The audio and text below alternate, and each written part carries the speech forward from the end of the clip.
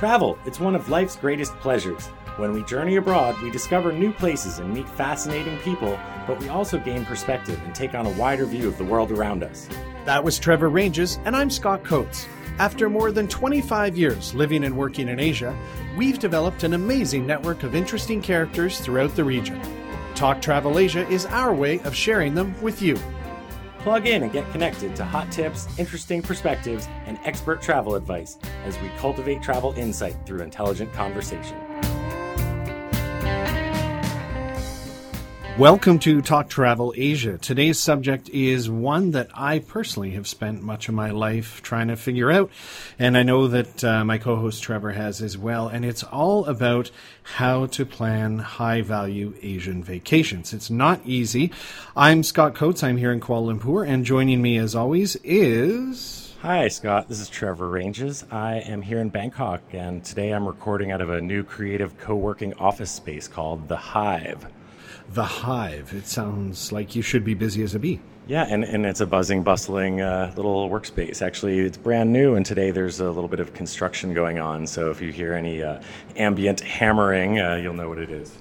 Yeah, what I love about the circumstance you're in is this could actually be a future episode, is kind of expect the unexpected in Southeast Asia, because I know when you checked it out with them, they knew what you were doing, and they made no mention of construction, right? Well, it kind of fits into what we're going to be talking about today, about planning things. And here in Asia, exactly what you plan doesn't necessarily always happen. Yeah, that's it exactly. And that when Western guests especially come over to Southeast Asia, of course they know it's a developing part of the world, but I think they still expect things to kind of just operate like clockwork, like home. And one of the big mistakes people can make is around time and transport and accommodation, and that there could be a little bump in the road or a little hiccup with each of these things. I mean, even when you're in your home country, you can go somewhere else and the room's not ready or they forgot the reservation, let alone you're in the developing world where everything's new and strange. And in many respects, instead of being agitated by those things, it should be part of the experience. Yeah, that's totally true. And I think also that, people don't necessarily vacation for a living, but you and I actually do to some degree. Because you ran the Smiling Albino, kind of a luxury travel company, and my research doing travel guidebooks. You and I are constantly planning and going out in the field and going on trips, so we both have a lot of experience, both planning and understanding how good or bad your plans can work out. Yeah, and there's no right or wrong method, and I know that you and I, well, we travel pretty well together. We also have pretty different styles. Myself, I generally like to know where my hotel's going to be, that it's booked. I thrive on knowing the airline tickets dialed in and stuff, and I know you're quite a bit different. Yeah, I like to do pretty extensive research before I go to a place, so I know as much about how many different attractions are in the immediate area, what are lots of different hotel accommodation options. But I generally just like to have my hotel booked for the first 2 days, and then once I'm on the ground, I'll make my plans there. Yeah, so I don't think there's really a right or wrong. There's certainly advantages and disadvantages to both of those things.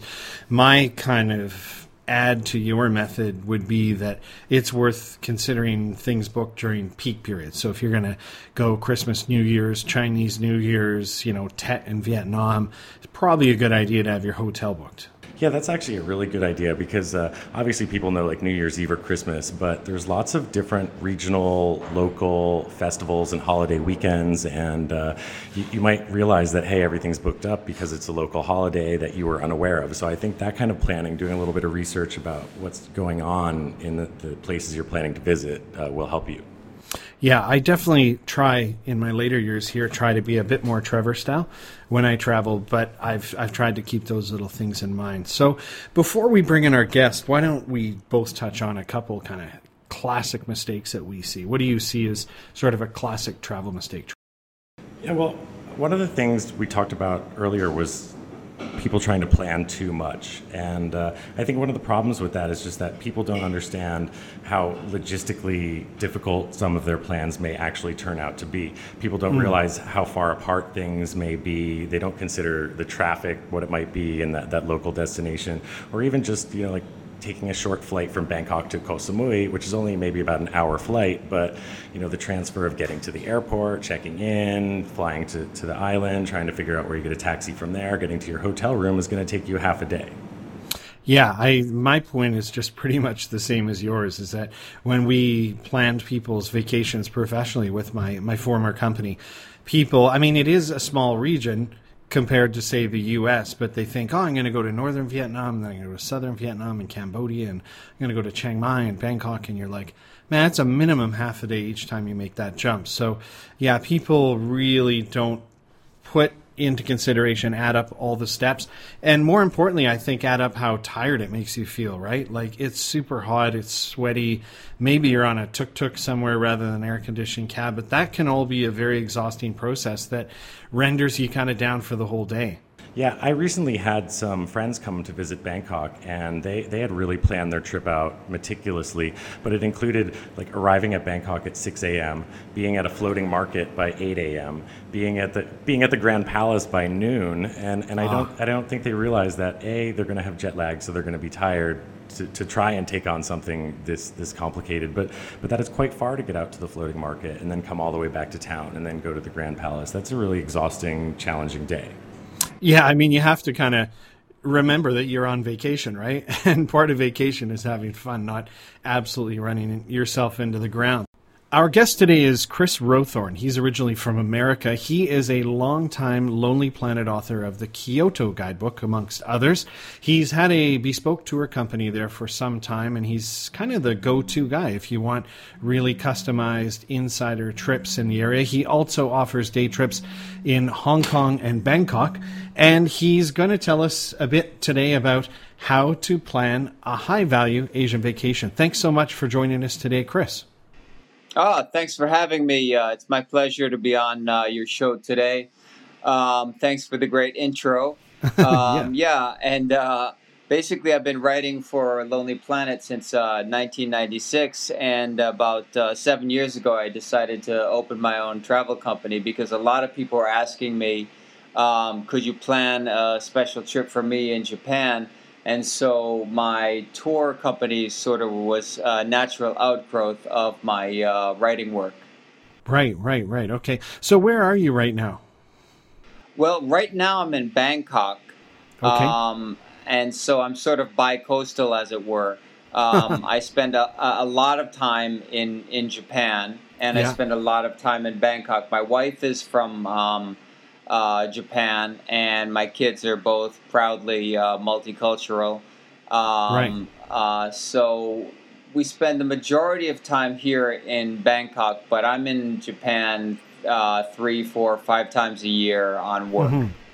Wow. Well, that's fascinating. What Trevor and I really love about this podcast is just how technology's gotten to this point that we can be sitting in very different areas having these conversations. So before we get to kind of tips and maybe travel philosophy, Chris, like I know Japan's very different from Thailand and whatnot, but you're an American guy who's basically set up shop on this side of the world. Right. What do you really love about life in Asia? That's a great question, Scott. You know what? It's a very simple answer, too. Even the most ordinary, mundane day, when you wake up and you go get coffee and buy a newspaper or whatever, you look around and it's a different place. It's not the place you grew up in for 20 years. Even the most minor things seem a little bit odd, a little bit different, a little bit exciting. So, even the most boring day is a little bit more exciting than it would be back home. Right. Yeah, I hear you. On our first episode, we talked about how Trevor and I ended up here and what inspired us. And my thing was I met this eccentric British guy that thought about it, why he was there. And he goes, you know what? Every day I leave my house, I never know what I'm going to see next. And it sort of resonated with me. So after years of writing Lonely Planet and running a tour company, what do you think? We're going to touch on quite a few mistakes, but what do you see as kind of the key mistake or error that people make when they're trying to plan their trip? Well, that's an excellent question again. The biggest mistake, and the mistake we see all the time, is people trying to do too much. checklist tourism. I mean, we get wish lists from people. They've got like a week in country, maybe 10 days in country, and it would take them a month to do what they would, what they're planning to do, and still they'd be rushed, and they'd go home feeling absolutely exhausted. So a big part of our role is to just sort of talk them down a little bit and say, look, less is more. Please emphasize quality over quantity. And we get two types of clients. Some will immediately see the logic of our argument, and others will say, no, but we've made this list. All our friends told us we have to see this, we have to see that. We've read all the guidebooks, and we just insist on seeing all these things. And in that case, we simply have to make it as painless as possible for them, and as try to make it work as well as it can, given their preferences. Right. What you're saying is I've had the exact same experience when I was, a co-founder of a travel company in Thailand. Is it kind of mystified me to a certain degree, because people are spending good money to have trips planned through someone like you. And just like they would go to a lawyer or a doctor or an interior decorator, I always kind of wondered why they're willing to spend all that time and money with me, but not really kind of heed the professional advice to a certain degree. Right. It's a very, very good question. Obviously, being in the position that we are in, we can't say, well, why are you paying me? Why are you asking my advice? Why are you paying me decent money to hear my advice on this if you're going to basically ignore everything I tell you? That said, I mean, we have such a great self-selected group of clients that 95% of our clients really do value our input, and they base their trips, very closely on what we recommend to them. And for the most part, they're delighted with the results. Chris, something you said earlier really, touched home with me. Before you started your tour business, as a guidebook writer, lots of people like to ask you, your friends, like, oh, what should I do when they go to visit a certain place? Because myself, as a travel guidebook writer, my friends are constantly asking me, hey, we're coming to Thailand. What should we do? How should we do it? So there obviously seems to be a need for people to want to get assistance planning their trips, because I think they recognize that they don't really know what they're getting into. Well, that's a very good point. And actually, I think more and more people like us, we have a role to play, because as we well know, in the information age, the internet age, it's not a question of having not enough information. It's having information overload. And many people are busy, they're lawyers, whatever, and they just don't have the time to sift through it all and to determine what is good information versus what is bad information. And so our role is simply to be human filters, human search engines, as it were. We have the experience, we have years of looking at these countries and traveling around these countries, so we can judge what's good information and what's bad information. So, I'm not saying that crowdsourced information, which is available online, is necessarily bad, because it's not. There's a lot of good stuff out there. But having someone who's been there, in person, and who's really done the hard yards, who's backpacked for 20 years or whatever, can really add value to a trip planning experience.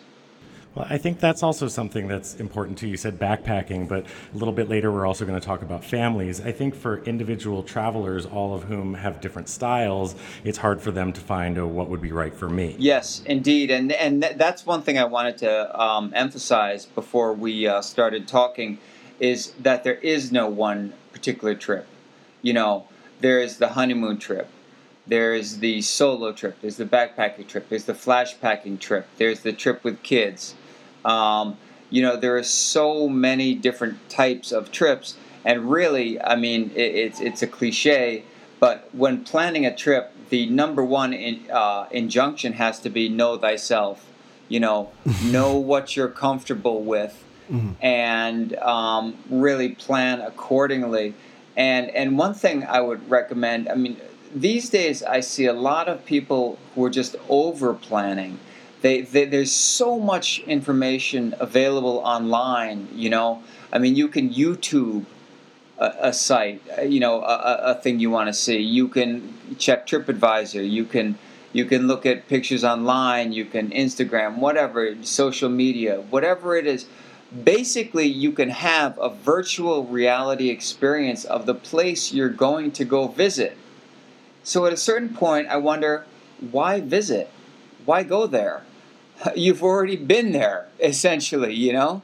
I mean, I remember, I don't want to date myself, but I remember coming to Bangkok in '94, and, you know, we used to rush into the back of these phone, you know, these travel agencies / phone companies, and, you know, you have to go into the little phone booth and pay some money and call your folks back home and say, hey, guess what, I'm in Bangkok, you know? There was no, or write postcards, you know, or send things post restant or whatever it was, you know? I mean, it was a completely different ballgame.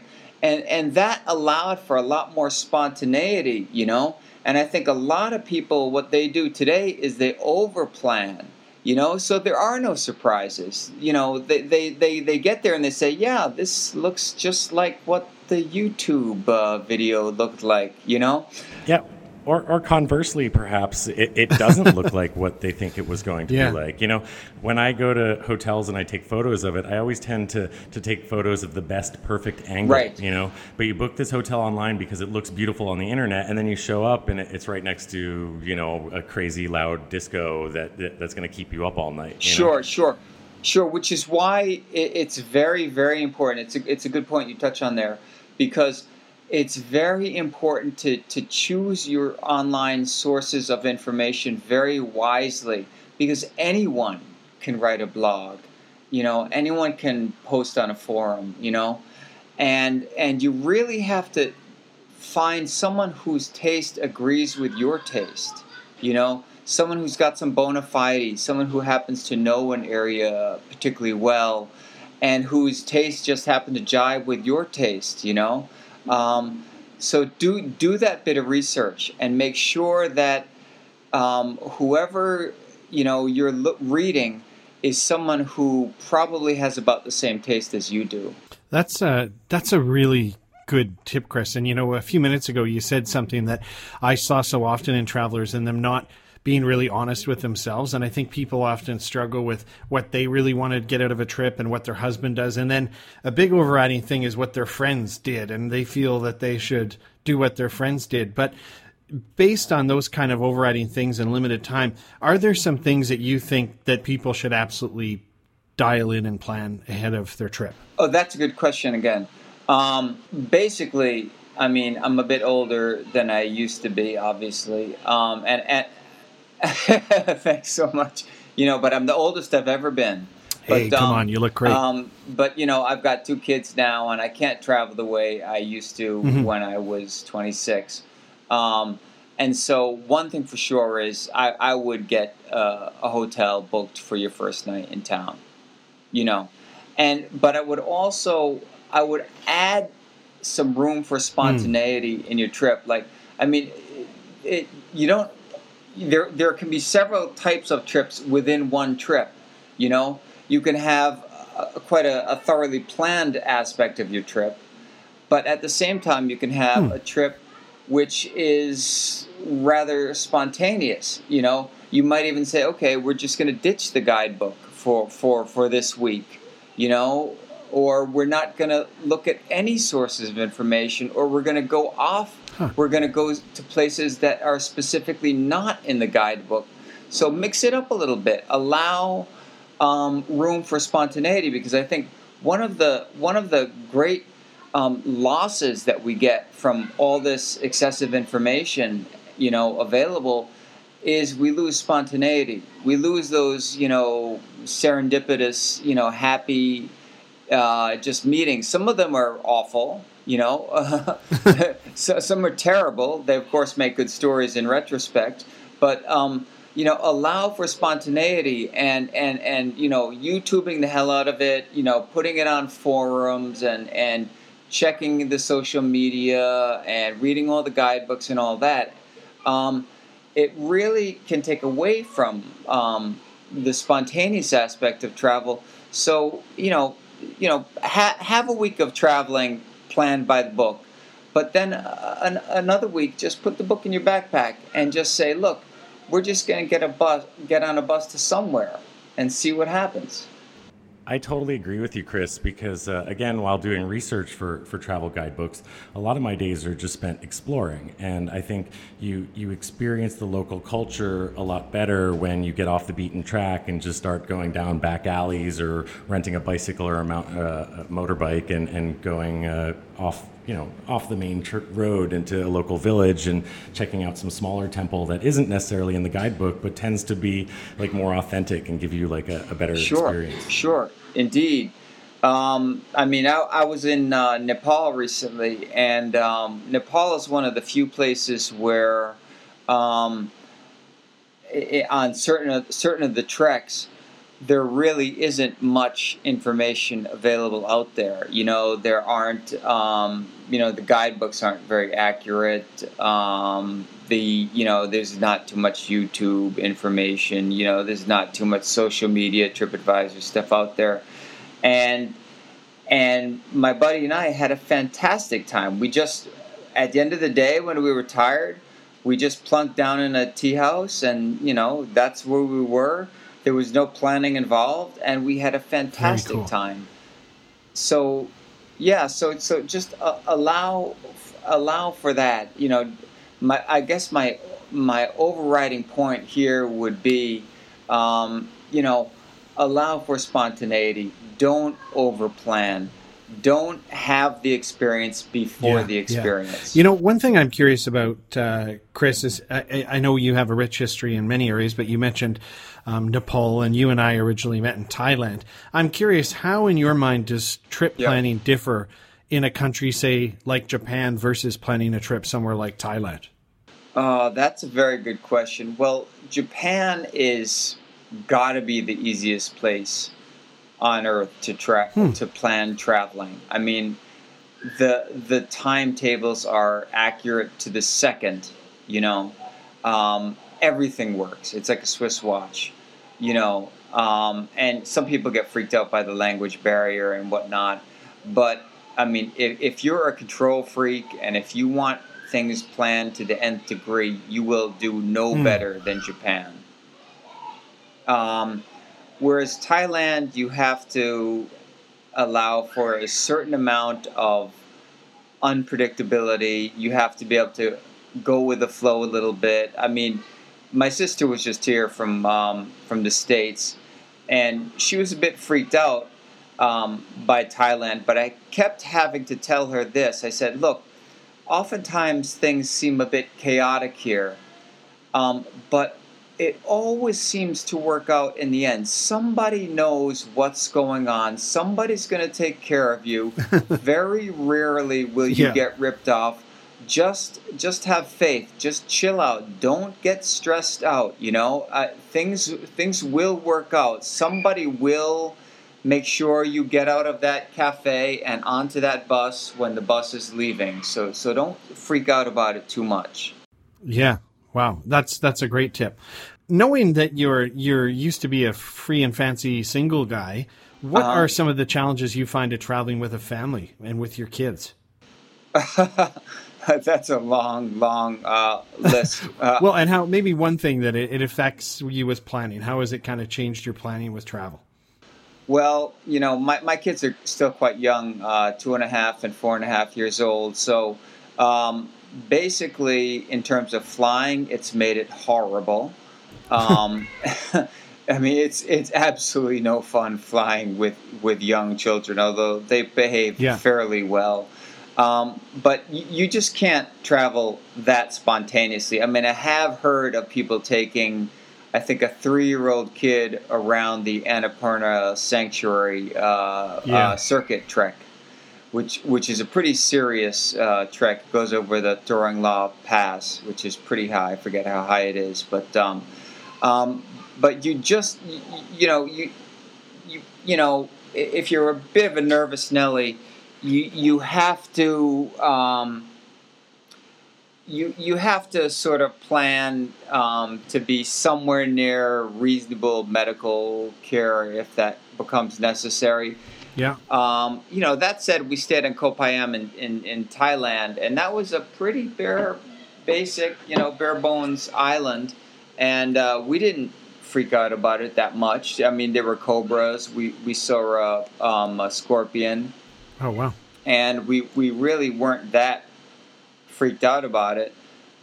So it very much depends on the person. I think your typical American yuppie might be utterly freaked out by it, but then you'll meet more casual travelers, say from who knows where, Europe, Australia, New Zealand, Canada perhaps, who are a bit more chilled out and just accept that there's a certain amount of risk in life.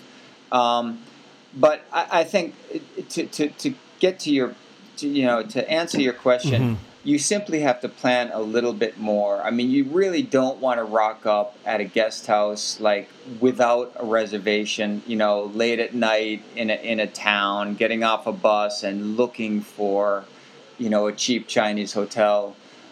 You really want to plan things a little bit more. Right. Okay. Yeah, what I was going to say earlier, because I actually recently traveled to Koh Phangan with my parents who are in their late 60s, early 70s. And one of the reasons that that kind of works, like with your family or with my parents, is because Thai people are very welcoming and helpful. And I think if you're traveling with children, let's say in Thailand, Thai people love children. I think most of the local cultures here will really be sensitive to the fact that you have kids and you might have some new challenges and you might not be prepared for it. But I think the local people will do a lot to try and help you, get by. They certainly will. And the only thing that takes a bit of getting used to is that the waiter or waitress will just abscond with your child and take them off your hands for a while, which takes a bit of getting used to. But they never mean ill. They never kidnap the child. So you just have to learn to enjoy that. And they're giving you some free time. So just learn how to enjoy things the Thai way. Well, you've confirmed things that Trevor and I were talking about before we brought you and Chris, and it shows that we're not completely full of it. Is that I think all three of us kind of agree the biggest thing is maybe get that first night hotel dialed in, have a rough idea, but don't plan too much. Like that's the whole point of travel is having fun and discovering new things along the way. Indeed, very much so. So, plan, but don't plan too much and plan wisely, I would say. Okay. Well, Chris, we really appreciate you sharing your time. I know you're a busy guy with 3 companies in different countries and a couple kids that are probably wanting you to take them to the park now. So thanks so much, Chris Rowthorne, for joining us. It's been a real pleasure.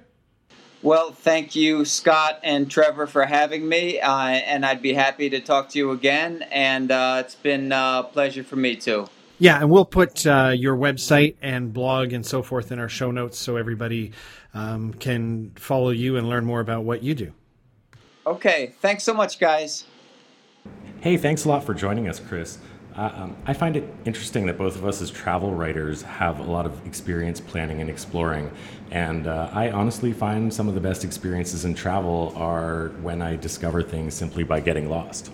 Yeah, I think it's a great idea. Chris touched on it, is to leave some days open. I mean, obviously you have those must-see things. You got to kind of have your arrival day dialed in, but definitely leave, your third day or so open. Or one thing I really like to do is pick a spot a couple kilometers away that I want to see, and then just kind of figure out how I'm going to get there. Like walk out the door, maybe even without a map, just trying to know what direction I got to head and just find my way there slowly. And you sort of discover things along the way. So I think definitely leaving some open days. And then, of course, being realistic about traveling time. All three of us have mentioned it. People, I mean, I appreciate they're traveling across the world. It's a long flight. They want to get lots of bang for their buck. But trying to go so many places, you end up exhausted, you haven't seen anything, and you don't allow any time for that spontaneity. Like, what if somebody you meet invites you into their house to have a cup of tea? Well, gee, I can't go because I booked my ticket for 1 o'clock somewhere. Like, so be realistic about that time. Don't pack too much in and allow some spontaneity for sure. Yeah, I think that's kind of it, is finding the sweet spot between planning and allowing for some exploration. Maybe if you're going on a 3-day trip, picking the 3 must-see things and allotting one of those per day, but then trying to explore a little bit around that must-see site to see what else is in that neighborhood. Yeah, so this was some great material. I think you and I have already come up with some ideas for probably a version 2 show or an episode 2 of this along the way. But thank you so much for joining us on Talk Travel Asia. We'll be back in 2 weeks with a new episode. So from Kuala Lumpur, this is Scott Coates saying thank you. And from Bangkok, Thailand, this is Trevor. Thanks for joining us today. Thanks for joining us on Talk Travel Asia. We look forward to sharing with you again soon. Hey Scott, do you remember the time we walked on top of the wall at Angkor Thom in Cambodia?